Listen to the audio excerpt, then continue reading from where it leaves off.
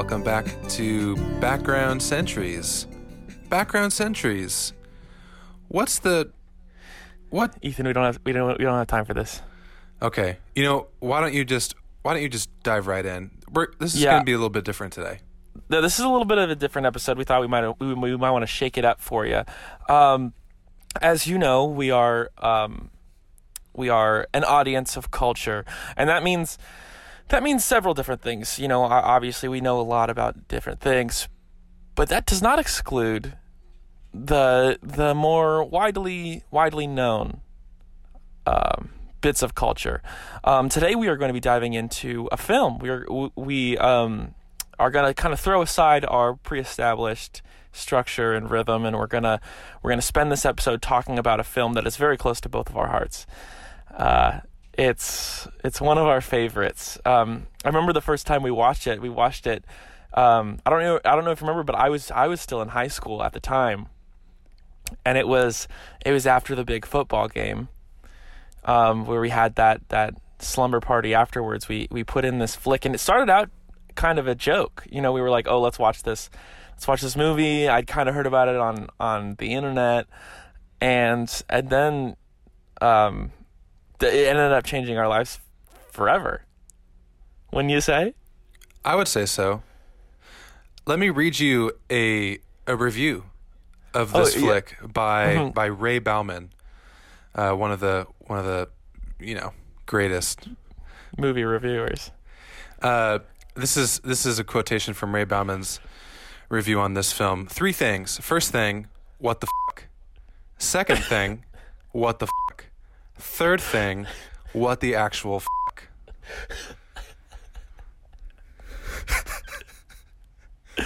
So as you might have guessed, probably by the title of the episode, the movie we're talking about today is the 1993 movie called Freaked! ! Do we need a sting for Freaked? Yeah, okay. I'll say Freaked, and then we'll have an audio sting. Freaked!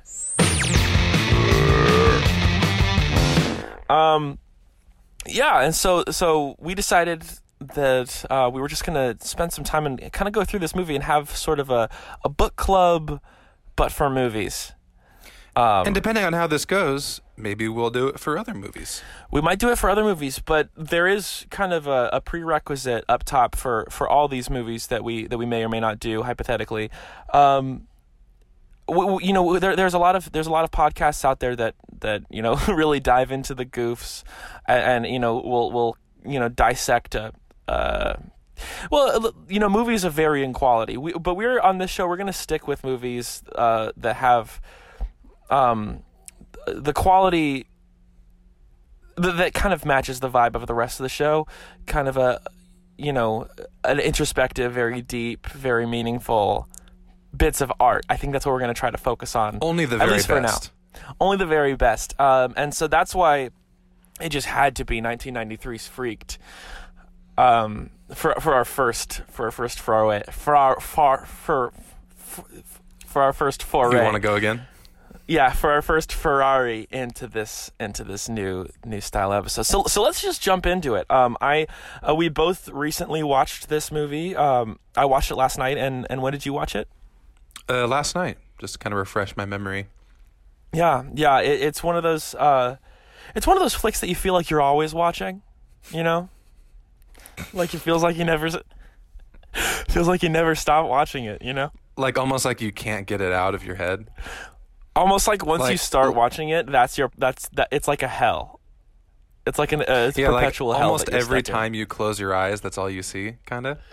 Yeah, absolutely. So this flick stars Alex Winter as the main character, and let's kind of go through this flick beat by beat.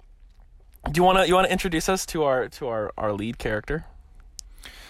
So the premise of the film is we're following this actor who has been hired by maybe an extra governmental agency, you might call it. Yeah. For the purpose of promoting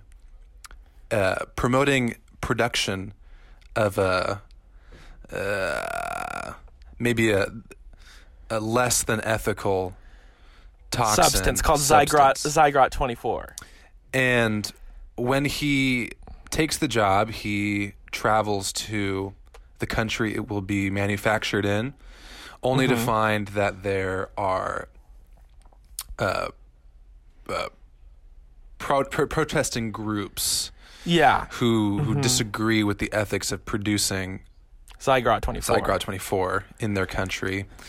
And in an odd turn of events, meet one of the protesters who they take a liking to, and while on their way to, I'm trying to remember why they're going there. Well, that's the thing, because with transformative works of art like this, sometimes meanings get lost, and so Diversions it really are is not. made. It's really not part of the point of the story. Basically, they find themselves at what looks like a carnival-style freak show. That's right. Yeah, they see signs advertising this, and it looks interesting, so they pull off to the side to check it out. And mind you, while we're talking about this, this is a very politically and environmentally charged movie. The writers and directors and everybody on the creative process was really their endeavor to say something about the current political landscape at the time. And they sort of couch that tension-filled conversation in the development of the main character. Absolutely, which is we kind of skipped over his name. His name is Ricky Coogan. That's right. The actor Ricky Coogan is sort of an audience surrogate. Yeah. For sort of undergoing an ethical change in themselves. Yeah. To realize that it is important to care about the environment and ethical production of goods in particularly other countries. Yeah. So it's yeah. in some ways a statement on outsourcing jobs to third world countries and polluting in the meanwhile those same countries that we're outsourcing to. Yeah. Yeah. And there's a lot to I when I went through, this obviously wasn't my first watch, so I was able to take some notes to kind of give us a framework. And so I want to start out. I guess we could finish the plot real quick. Basically they get roped into this sort of lovable cast of misfits, and they each kind of take on a deformity from this. They're treated with this Zygrot 24 substance, and they are turned into these, titular freaks, and they kind of run in with the cast of freaks that are a part of the show, and then it's their journey towards the lesson, towards the enlightenment at the end of the film. So that's the basic structure, and the form that the film takes is, at the beginning, Brooke Shields is interviewing the actor Ricky Coogan post the story, and we're getting sort of a recap from Ricky, sort of a talk show style. So, but I want to start with the opening. I wrote down the opening nightmare of an intro. Yes. I don't know if you remember that fever dream, and if you had any thoughts on it, because my thoughts watching it again this time is still terrifying, and it seems like whoever made that specific intro did it for the express purpose of torturing whoever watches it. I believe so. It's sort of a prelude to the later Edgar Wright, vis-a-vis Tarantino musical interlude to their film expression.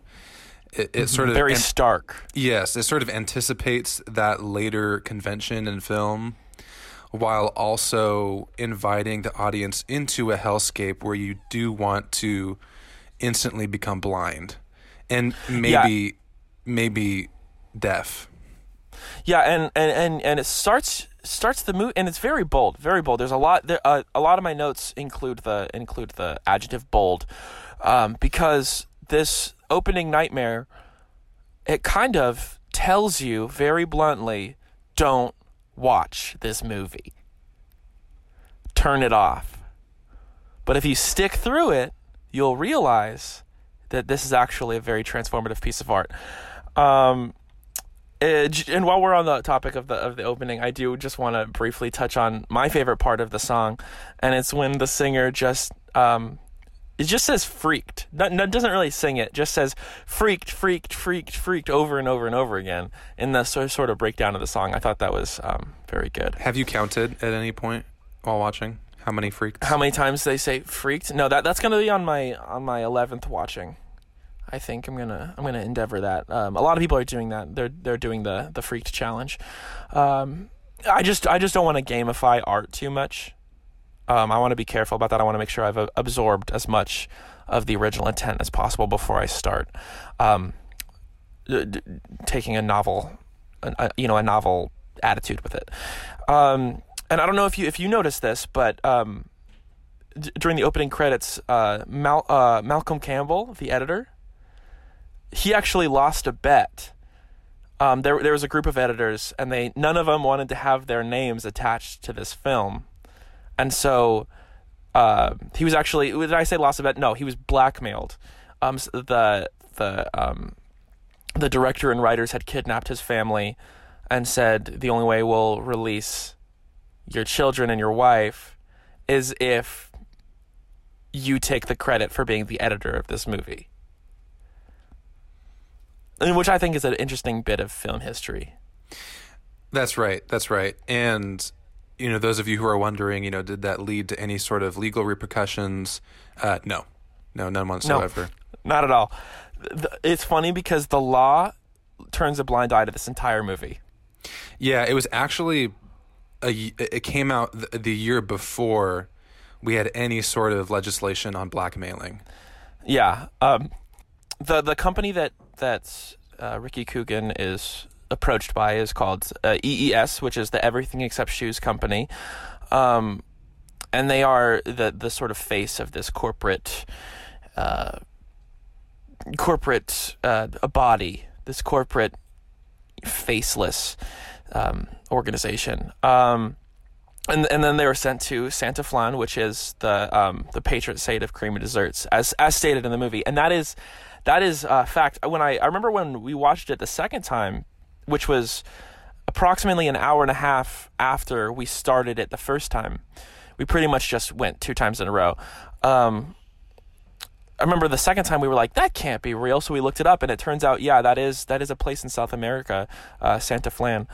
And the patron saint of creamy desserts is a very important cornerstone of their culture. I want you to talk about the use of the actors in the film and the characters within the film, the way that they laugh at their own jokes in the movie. I want you to talk about the technique of having the characters in the movie say these absolutely atrocious jokes, and then within the fiction, them laughing at their own mistakes, their own acts against God. I was wondering if you could sort of peek behind the curtain with us and tell us what technique that is. Well, it's sort of an acknowledgement of the fact that it's very problematic what they're saying. And so in order to not completely alienate audiences, they need to be self-aware of the problematic nature of their comedy. And so making reference to female body parts or lightly referring to maybe unsolicited intercourse as part of the character's lack of charm. Yeah, and I'm gonna clarify something for the audience. When Ethan said comedy, he did probably about, I'm probably gonna have to cut it down, but you did about 3 minutes of air quotes. I'm probably gonna have to cut most of that out. But just for clarification, there was a lot of air quotes in that. I do want to bring something up before we move on. There's a scene in an airplane. There's a sequence, I should say, in an airplane, and a lot of things happen in this particular set piece. But you had texted me while you were rewatching it last night, and you had said that you wanted to talk about the old lady on the airplane toilet. That's right. Thanks for reminding me. Yeah, you had said that you had a bit of film trivia about that particular detail. So the woman in the bathroom on the airplane, it's a funny story how she got that part. She didn't audition intentionally, but rather it was, so she's actually related to the director of the film. And it was an ongoing... Who prefers to remain nameless. Yeah, they were able to avoid that blackmailing list. Mm-hmm. It was an ongoing joke in their family that she never locked the bathroom when she would go in. Mm-hmm. And it started as a nuisance in the beginning of like, good grief, can't you please just knock? God, please knock.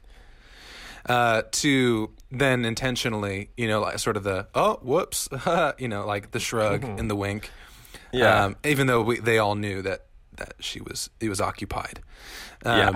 When it came time for filming, they were trying to come up with gags for the airplane scene, and the whole hand dick thing wasn't really landing, and so they're like, well, maybe we should, So they were kind of spitballing some things, and the director was like, well, there is this family joke that's sort of ongoing. So he called her up and said like, hey, would you mind coming down to the studio? And she didn't even actually realize that she was going to be in the film. He just said, hey, I need you to test this new bathroom because the plumber just worked on it and we're not sure if it works yet. And she said, sure. I just had a whole pizza to myself and I have one on deck. So she did.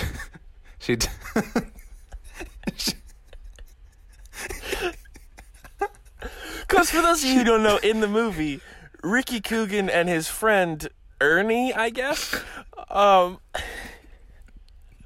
they go to hide in an airplane bathroom. And when they open it up, they're hiding from what I'd say probably an 8-year-old. When they go to open it up, there's already an old woman in the bathroom using the toilet, sitting on the toilet, and then they proceed to continue to hide in that bathroom. Yeah, while she's still sitting on the toilet. While she's still on the toilet with her pants down. Yeah. So when it came time for filming, he had timed it just right that when she went in, they would start filming. And it was a perfect setup. Perfect setup, perfect joke.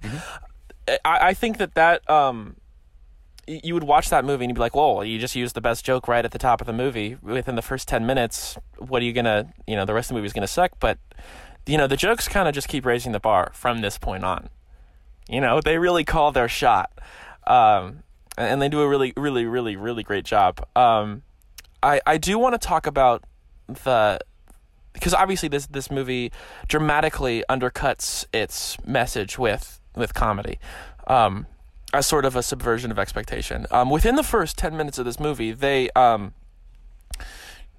two lead characters cheer at the sight of like I said, what seems to be an 8-year-old being sucked out of an airplane, presumably to his death.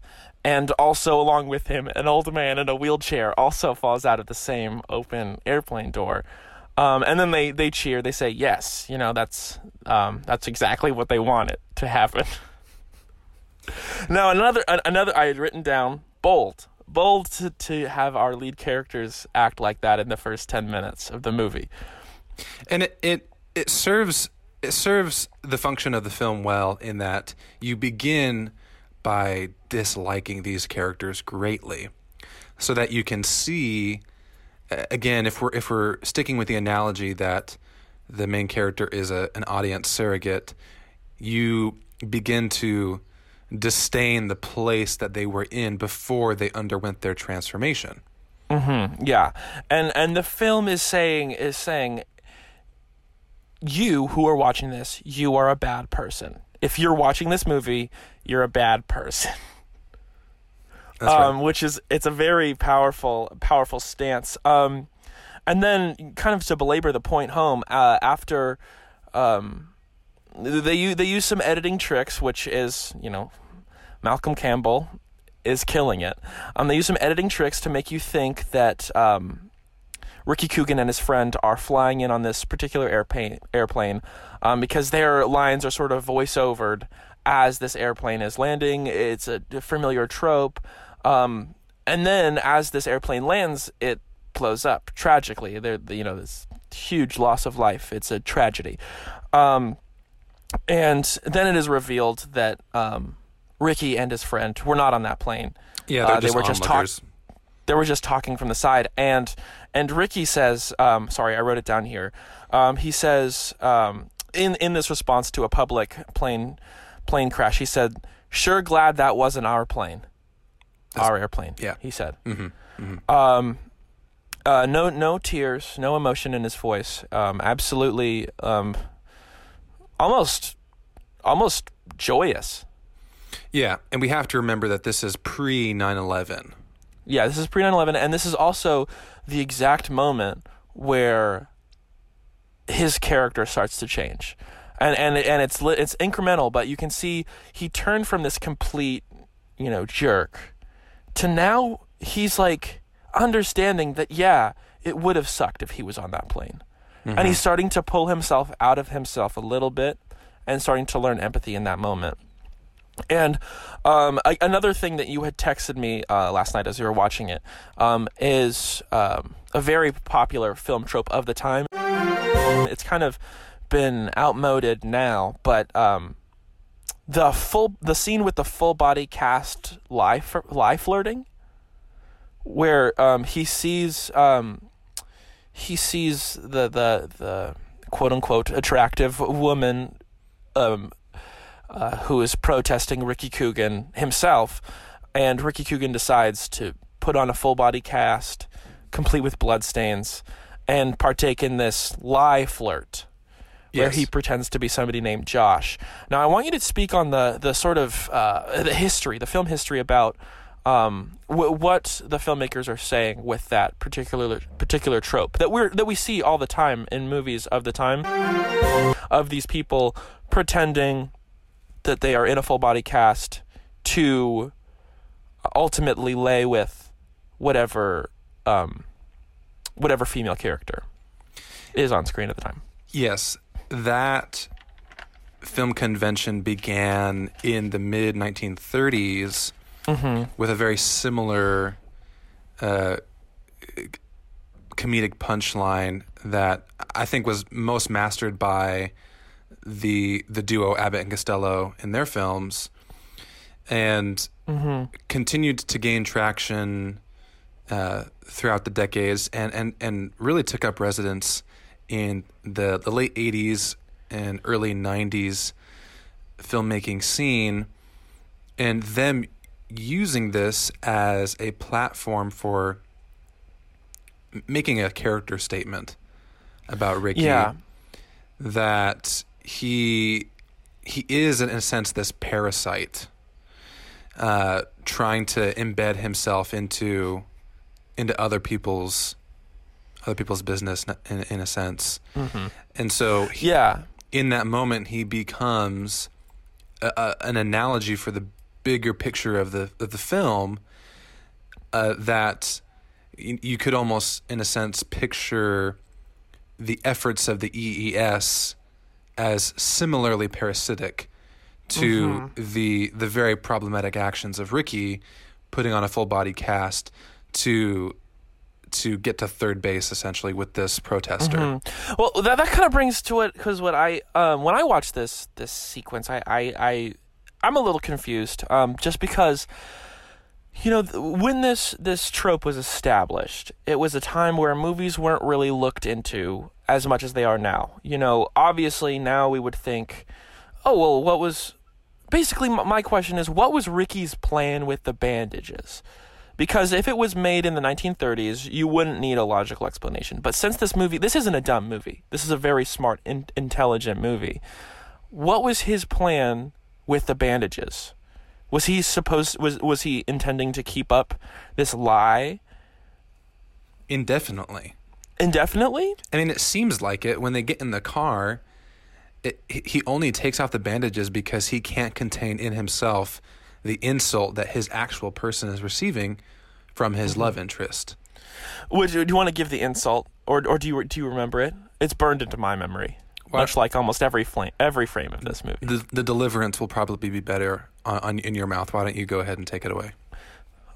Well, the female character Julie says, "He's no Christian Slater," and that kind of sends our character Ricky Coog, into a tailspin. And he takes off his bandages and said, "I could act circles around Christian Slater," which is true, because even in a meta sense, Alex Winter's chops in this flick are absolutely breathtaking, and it very well deserving of the many Oscars that he did get.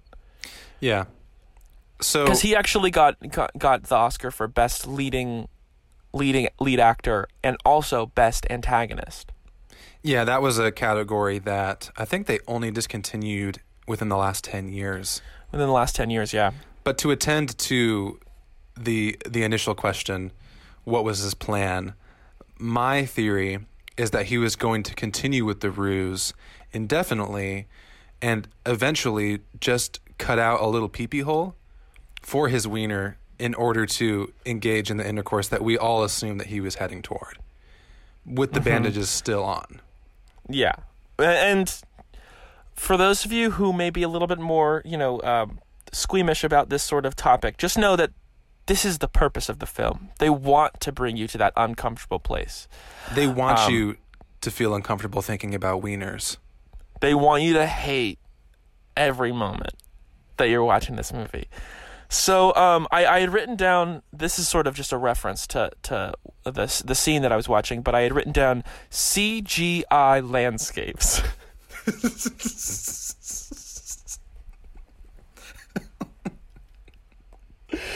Because our cast of now 3 characters, Julie, I think his name is, I don't know what the best friend's name is. I've seen it 10 times. I think it's Ernie. You know what's funny is they never say it. It's funny because they say it, but they always do a different name. So I'm just gonna say it's Ricky Coogan's best friend, and Ricky Coogan. They are on this Jurassic Park style Jeep. Yeah. As they're exploring these absolute dirt roads, and the CGI used for the background, you might not know that it's CGI because it's so good. But it is actually all fake, even the car. Did you know that, Ethan? Yeah, there's some very underground footage of them filming that scene, and they're actually all just sitting in folding chairs. They're sitting in folding chairs, and they're not even, they're using popsicle sticks with ping pong balls on the end of them as sort of the standees for their heads for motion capture. Mm-hmm. So they didn't necessarily even really need to be sitting down there themselves, but for the craft, for the emotion behind the scene, they needed it. Mm-hmm. And I don't know if you're aware of the controversy around that scene in particular, and that was actually the reason why the filmographer, the first one, was fired, because the filmographer told them that it would make it easier for him in removing their lower halves from the shot for the CGI Jeep. He said it would be easier for him in post if they weren't wearing pants. And so for that whole scene, none of them were wearing pants, which made them feel very uncomfortable. Mm-hmm. And it was completely unnecessary. They didn't need to do that. Yeah, stories came out later that it turned out to be a real crock, and nobody knows if it was a prank or some sort of inappropriate assault. But yeah, like I said, this was in the Wild West of filmmaking. There was not really a lot of regulations, and there was not a lot of laws at this point in 1993. I have done. I took the liberty of whenever a particularly inspiring line was said in the flick, I had written down a couple of them, and so throughout this episode, I do want to sort of highlight some of these great moments in writing, and we come upon our first one. There's been a lot of great lines, but I tried to pick just the cream of the crop. And this is spoken, of course, by Ricky Coogan's friend, and it's "Lighten up, Coog. Could be a goof." That's the joke. Yeah, that's the joke. The setup and the punchline. So I mean, there's not really any reason to spend more time on that good line. And I also wrote down here, and this is actually in the Wikipedia article that I had written for this movie, and it is everyone had at least one nightmare in Freakland as a young child. And this is actually a true fact. If you watch the movie, I don't know if you've seen it. If you've seen it, you should probably pause this and go watch it before we get into too much of a spoilery area. But when they enter Freakland, everybody who's watching it will realize that the reason why Freakland is so familiar is that without fail, every single child has at one point had a nightmare that takes place within Freakland. It's true. What was yours like? Well, mine was particularly focused on the entrance. Mm-hmm. And I've spoken to specialists on this because it was actually a nightmare that I had every night for about 10 years. Yeah, it went into your adulthood for sure. And they believe that it was a kind of Freudian trauma related to being birthed. And so the entrance into the gate was a reminder of coming into the world naked and afraid. Yeah, and disoriented and confused. And slimy. And you didn't ask for this. Just like watching this movie, you didn't ask for this. I also do want to just bring up one more thing, what was which yours? is Randy. Mine. Mine was it kind of focused more on the what Randy Quaid, who he's almost to be introduced, his shed, what he calls his shed. That's where a lot of my nightmare took place, and it wasn't until I was able to, through thousands and thousands of dollars of therapy, within my dreams, escape the shed. And thus transcend my fears of growing up. That I could really break free from these nightmares. But I do want to bring up one thing, and that is Randy Quaid's big rotating head. Yeah, and a very essential plot device. It's a robotic head, and it's just Randy Quaid's head. You want to talk about those eyeballs? Okay. This is going to be a spoiler for the rest, but you think like, oh, that's just part of those eyeballs, are just part of the rotating head. Nope, they are Rastafarian. They're Rastafarian. Hold on, I wrote it down. I have to turn the page on my I'm using my mom's clipboard that she uses for work. I just flipped some of the pages back to it's the so blank great one that so I she's could letting take you notes. borrow that. I haven't asked her, but I'm gonna just go. Oh yes, they're referred to as giant Rasta eyeballs with machine guns. Yes. So that's the scientific term. Also, another line spoken in this flick is "Children of Hell." Which the true fans of this property will know that that's actually the title of the novel that this movie's based on, Children of Hell.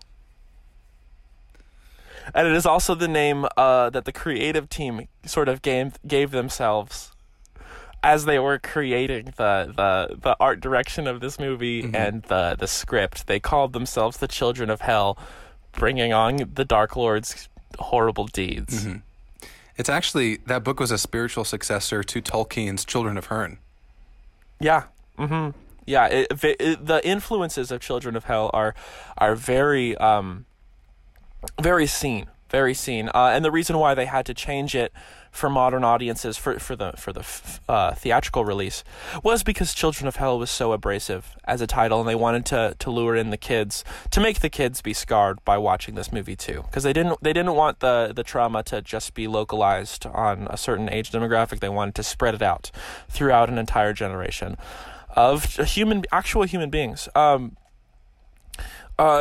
you is it okay if I talk about Randy Quaid for a second? Yes, please. When Randy Quaid's introduced, he's the leader of this freak show. He's sort of the main villain that we're introduced to.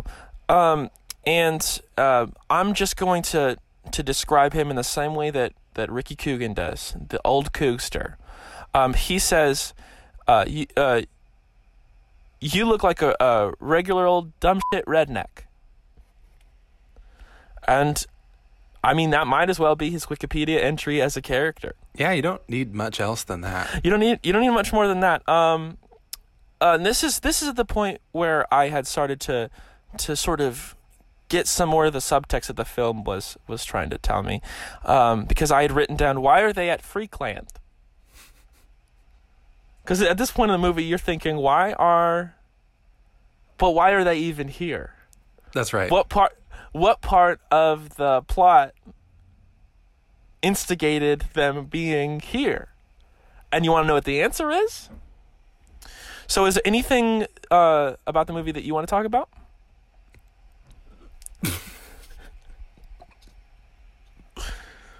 Or should we just keep going? I mean, we're kind of on a roll, yeah? I feel like we're on a roll. How about Cowboy? What's up with Cowboy?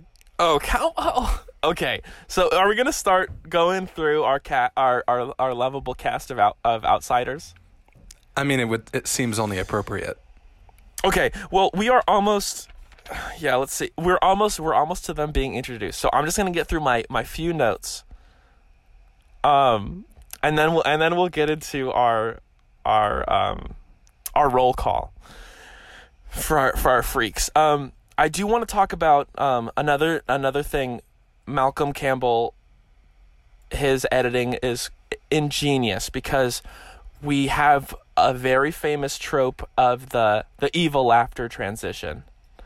And so we get a little bit of that of Randy Quaid's character evil laughing from the scene that we're about to transition into, and then we transition into that scene, and it is him laughing at the family circus. Yes. I mean, that's just funny. Straight up and down, that's funny. Yeah, it's on par with some of the great cross-cutting that we see from some of the greats like a Spielberg or a Scorsese. A Michael Bay. Less explosions, but it's the same idea. Yeah, it's like a Michael Bay on a budget, which was actually the name of my my self-help book that I'm currently writing. Also, the bit of him, because he had Randy Quaid. Sorry, Randy Quaid has what is it? Ziggurat 24, and Randy Quaid says you're not supposed to have that, which is true. The audience is on Ricky's side for the first time. This is a very important moment. It's true. And then Randy Quaid snaps back right out of the gate saying, oh, then I guess I'm not supposed to have these either. And then holds out 2 towels that have been embroidered with Ramada on them. Kind of saying that he had stolen these towels from the Ramada Hotel. Which he's also not supposed to have those, and that sets up the gravity of this villain. That this villain does not care about the rules. There are no depths that this villain will not go to satisfy and to satiate their dark needs. Mm-hmm. And I do want to Ricky Coogan and his two friends, Julie and the other one, they get captured and they're going to be turned into freaks. And now the sort of hyper-masculine, woman-objectifying best friend character gets merged with this feminist woman who's trying her best to stand for something in this postmodern world. You had texted me and you had said the merging sequence of them, the sort of claymation style merging sequence, was an inspiration for. Do you want to say what it was an inspiration for? What great bit of upcoming film history it inspired? It was the inspiration for what is now the iconic Wallace and Gromit films. Mm-hmm. Yeah, that same claymation style, the same social commentary, the same deep dive into relational tension, particularly social dynamics between the genders, all present within the Wallace and Gromit series. Yeah. Really got its start from this one scene, which has so much subtext that the Wallace and Gromit films that they kind of expanded on. Yeah, and when we say it was inspired these Wallace and Gromit films, it didn't necessarily. I mean, the use of claymation was part of that, but it was mostly, as Ethan said, the subtextual ramifications of what was going on that really inspired it. It wasn't necessarily the actual visual stylings that was the inspiration. It was the emotional, the dramatic implications. And also, this is just a little bit of trivia. The Laughing Man, who we're introduced to as sort of this this sort of aloof puppet master, evil person that we meet on the phone. The Laughing Man was actually Meryl Streep's first film role. Did you know that? Yeah, I only learned that recently. I think maybe maybe their fourth or fifth watch through. Yeah, and it's because she's unaccredited. Thank God. She's very happy about that. Yeah, her film career could have gone a very different direction if she had been credited. It would have been I think, this is just my opinion, a very early rise for that actor. A jump the shark moment. Yeah, when at that point we hadn't seen those kind of acting chops from her. Mm-hmm. To see her come out with this incredible vocal performance might have been jarring for audiences at that point following her career. And it would have cast such a big shadow on her future roles, and kind of made it impossible for her to rise to the expectation that she had set. Yeah, we would have always been comparing it to that role and thinking it's never going to be at that level again. Yeah. And as everybody who knows this film, it is I think just under 70 Oscars for this entire movie. I can't. Maybe I'll pull up the exact number at some point during this episode. But yeah, I bring that up because Bob Fila makes an appearance as himself twice in this movie, and just on the screen for not even a minute, and bam, won an Oscar. And that's just a testament to the writing. Yeah, I know that. I think officially on record right now, the record holder for Oscars is Titanic, I believe. That's on paper. That's the official. So, and that's only with, I think, 14 Oscars. The reason that Freaked is not listed, not recognized as the record holder, is because contextually and historically, when it came out, it was not the kind of film that the Academy felt comfortable pushing as this like the definitive statement in art at that time, because they didn't believe that audiences were ready for that kind of political and social statement. So to this day, and many petitions have gone to the Academy to now retroactively recognize Freaked as the record holder in Oscars. Yeah, I just pulled it up. 69 Oscars exactly. Okay, yes, that's what I thought, but I couldn't remember exactly. Yeah, I wanted to be sure. I also, while I'm on the internet here, I I do want to say that probably the reason why some of the Oscars are contentious is because the Bob Vila character was actually played by Nicholas Caan. He was a Bob Vila lookalike. And so that caused some controversy. And also Randy Quaid's character is Elijah C. Scuggs, which is they used a very popular writing tool that if you have a evil character that you want people to think is an evil character, give them the name Scuggs. But I think from this we can talk about we can get into the cast of characters. Yeah, let's do it. Our freaks. So we have Worm, which is just a worm man. And then we have Nosy. As the title suggests. Yeah. We have Nosy, which is just a guy with where his entire head is just a big old nose. And then this is your personal favorite, I think, Cowboy. Do you want to talk about Cowboy for a second? He's a cowboy. For a second? He's a cow boy. He's a cowboy. He's like if a cow and a boy were both one, that's what he is. A cowboy. And now, do you want to shed some light on Mr. T's character? Mr. T, the prolific Mr. T, plays the bearded lady. Now, our introduction to his backstory is an interesting precursor to contemporary dialogues on gender identity, coming from the unexpected voice of the villain. You would be better without a dick.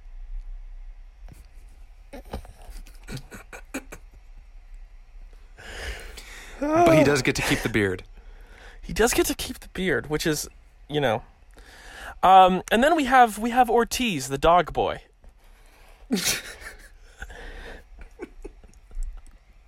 And Ortiz is actually is played by an unaccredited Keanu Reeves. And a fun fact about Keanu Reeves in this is Keanu Reeves, the reason why he was unaccredited was because Keanu Reeves was not acting in this movie. He thought he was the dog boy in real life, IRL. So he didn't get a paycheck, he didn't get anything because he did not realize that he was in a movie. Still does not know that him and his friend Alex Winter were in this movie together. Don't tell him, please. Please don't tell him. Also, we have the Frogman. And the Frogman just seems to be a guy in a scuba suit who speaks French. Not necessarily a mutant by today's standards, but... And it is a fun little... in a sense, a breaking from the formula that they've created for themselves in a very ironic title for a character that doesn't match the title. When up until that point, we have Cowboy, who is a cowboy. Nosy, he's a boy cow, who's a big nose. Worm, who's just a worm. Just a worm of a person. And when we come to Frog Boy, it's sort of a little wink and I gotcha, because he's not in any way, I cannot stress this enough, has nothing to do with a frog. Nothing at all. Moving on, we have Sockhead, which is just a guy with a sock puppet for a head who we find out there's a hand under there and people are upset about it. Yeah, it's pretty controversial. And then this next one, usually, I mean, all the other freaks have a joke attached to them, except for this one. This one is a very, very heartbreaking and dramatic story, and that is The Eternal Flame. This one is actually, it's hard to talk about because, a movie riddled with jokes and goofs, it's hard to really talk about the real stuff. But The Eternal Flame is a man who is constantly, when I say constantly, I mean always. I mean, there's not even a breath of relief in this man's life. There's no end. Always farting out fire. Do you want to talk a little bit about the sound design for The Eternal Flame? Yeah, actually, the Foley artists put in double time for this one to get the particular sound that they wanted that has the spice that the flame would imply, but also the very applicable sound of a fart. The correct juice levels. The correct juice levels, correct. And basically what they did was they cooked, they had Gordon Ramsay comes in, which this was before Gordon Ramsay's, rise to fame, and he came and cooked 12 burger patties to the exact temperature that is rare. The exact correct measurable temperature for rare. And then what they did was they had Gordon Ramsay throw these patties in the air and land on the tile flooring of the kitchen, and they used that sound layered over each other and sped up as the sound for the constant fart. Mm-hmm. And then we get to Rosie the Pinhead, which is just a bald girl who can't speak. And there's really no explanation for why she doesn't use words. Yeah, there's not really anything more to talk about. You have the nun, who is not one of the freaks, but she does make an appearance in the crowd of the freak show that I think is very important. I'm looking for more. I think that might be all of the freaks. And then, of course, we have Ricky Coogan, who gets turned into a disgusting half-normal, half very not normal freak. And he's called Beast Boy. And then we have Ernie and Julie's melded character, which is just them merged together as sort of a really funny joke.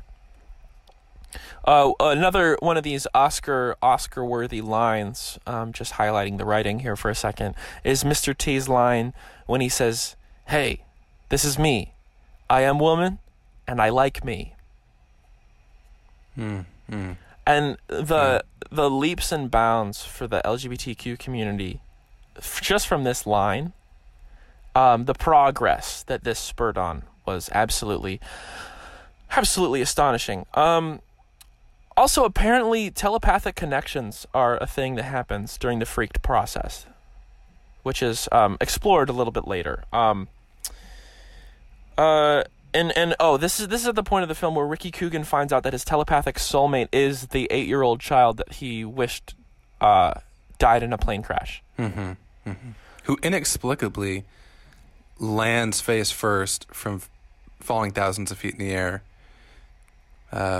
perfectly unharmed, and says, "I survived," as if praying that death would set him free from this movie. But he says, "I survived," and then he gets hit in the head from a falling book. Yeah, whose book? Doesn't matter. Probably someone's. So yeah, we find out that his soulmate is an 8-year-old, which is problematic. And this is something this is a film technique that I think that you could expound on. It's a plot device. I wrote down, this movie tends to turn plot moments into montages to favor the jokes. They kind of because this is when they kind of skip a lot of what modern viewers would call story, and condense the story into a montage of just things happening, so we can get back to the jokes. Do you want to talk about that particular device? Yeah. So they really wanted to subvert, like you mentioned earlier, subvert our expectations of how the film was going to treat its subject matter. And for many films at the time that were, sort of expounding on the neo-noir convention of filming, where to handle moody and intense themes, the film had to be in turn moody and intense. And intense, yeah. This film instead subverts our expectations by condensing, by bringing the themes of the film by way of this vehicle that is montages and jokes that, for the time, were commonly associated with very shallow films. Mm-hmm. And so they wanted... Which this film is not. In any way, shape, or form, is not shallow.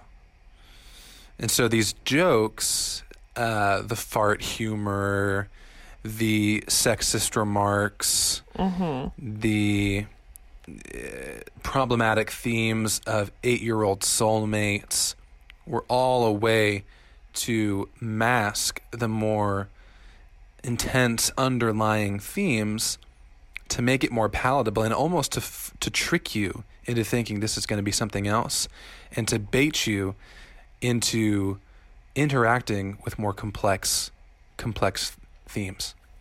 Yeah. We're just moving right along here.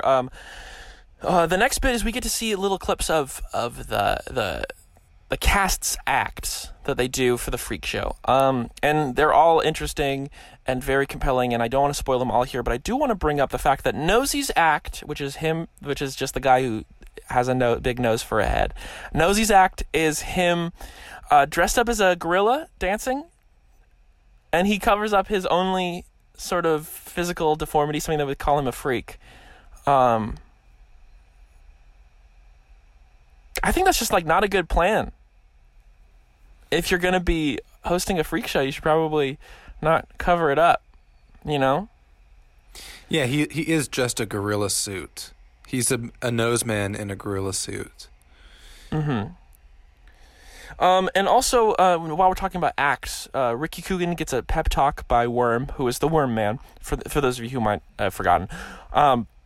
He gets a pep talk, and then he decides to go out and act. And it turns out that being a slobbering monster makes Ricky Coogan a really good actor, because he recites Shakespeare like a champ and leaves the audience in tears. And did you know that all of Alex Winter's lines in this are ADR'd because he could not speak with all the physical prosthetics? Yeah, it's worth noting that in any given second of the film, he always has at least a gallon of drool dripping down his shirt. Yeah, and that's real, 100% accurate. He kind of went Daniel Day-Lewis style with his immersion into the role. Yeah, because he actually could not close his gob for the entire filming. Couldn't keep that gob shut. I do want to talk about the I Like Ike guy for a second. We see him 3 times. We see him once at the protest earlier on in the film. And then we see him once in the crowd, and he's still holding his I Like Ike sign in the crowd at the freak show. And then we see him another time at the freak show once things have kind of erupted into a very, very violent kerfuffle, and he has his I Like Ike sign punctured through his abdomen. Just completely through his body. And he's in the exact same pose with the exact same facial expressions as when we see him the other times, and that's very funny. And I do want to bring up one thing, Ethan, and that is 13 Milkmen is silly. It's too much. 13 Milkmen is too silly. Then we get to the giant Rasta eyeballs with machine guns. And then, they hatch their plan to escape. And I don't want to spoil it because it's very Ocean's 11. But I do want to... so they go through their plan to get all the whatever bullshit. And then turns out that they go through the whole thing, and they have this container of goo that's going to help them, and Ricky Coogan isn't able to get it, and so he leaves it in the lab. And so when he gets out of the hole that the worm dug for them to get into the lab so they could get this MacGuffin or whatever the fuck, and he comes back to the group and he says, I left the goo in the lab, and they all go, oh, boo, and they start throwing vegetables and lettuce at him. I guess they just had on hand in case he left it behind? In case you're prepared. But then he says, wait. Let's talk about the fiction of them beforehand. Saying, hey, so here's the deal. In case this thing just goes to shit, okay, can someone please grab just 50,000 heads of iceberg lettuce so we can chuck it at this bitch? but then, Ricky Coogan tells them to calm down and don't worry. He said, "I found some macaroons and there's plenty for all of us." And he holds a bag of macaroons, and then they all start cheering. He completely turns their focus away from them being actually damned by his mistake. Which, let's take a moment to recognize how beautiful of a plot device that was, in that it, to spoiler alert, it becomes their salvation. Their salvation. And it's a very early encounter with the very thing that is going to set them free from their misery, but they're not ready to see it yet. They can only see macaroons. They can only see the macaroons. And a lot of times that's true for our own life. We can only see macaroons. It's hard to see the macaroons for the trees. Professor Nigel Crump, sorry. Great Who's probably a professional. Great performance. Machismo Cheese for a Man is a little within fiction commercial that Brooke Shields cuts to, because she tells Ricky Coogan that he's been talking for over an hour about this story, which is true. I believe it was 70 minutes exactly that she mentioned. Yeah, I think she said 70 minutes. So we get a little clip of Machismo, Cheese for a Man, and then we get into the wrap up of the whole thing. And I don't know how much we want to spoil the ending, because it's very beautiful, and the lesson that we learn about gender politics,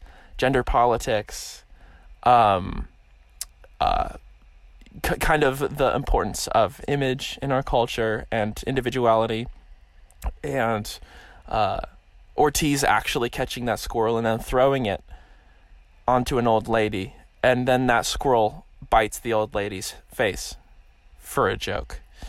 Again, just really transformative work here. Do you have any final thoughts on this movie before we wrap up? I was very struck by the final image of these people finally rallied around their transformed selves, to really highlight that when we are able to see through to the important things, we become unified. Yeah, absolutely. Well, I mean, thanks for going on this journey with us. Thanks everyone for listening to Background Centuries, and please don't forget to brush your teeth. Especially after this watch. This has been Background Centuries. With your background boys, Noah and Ethan. Always more to learn. Always less to say. Keep it skippy, Seattle. Freakland.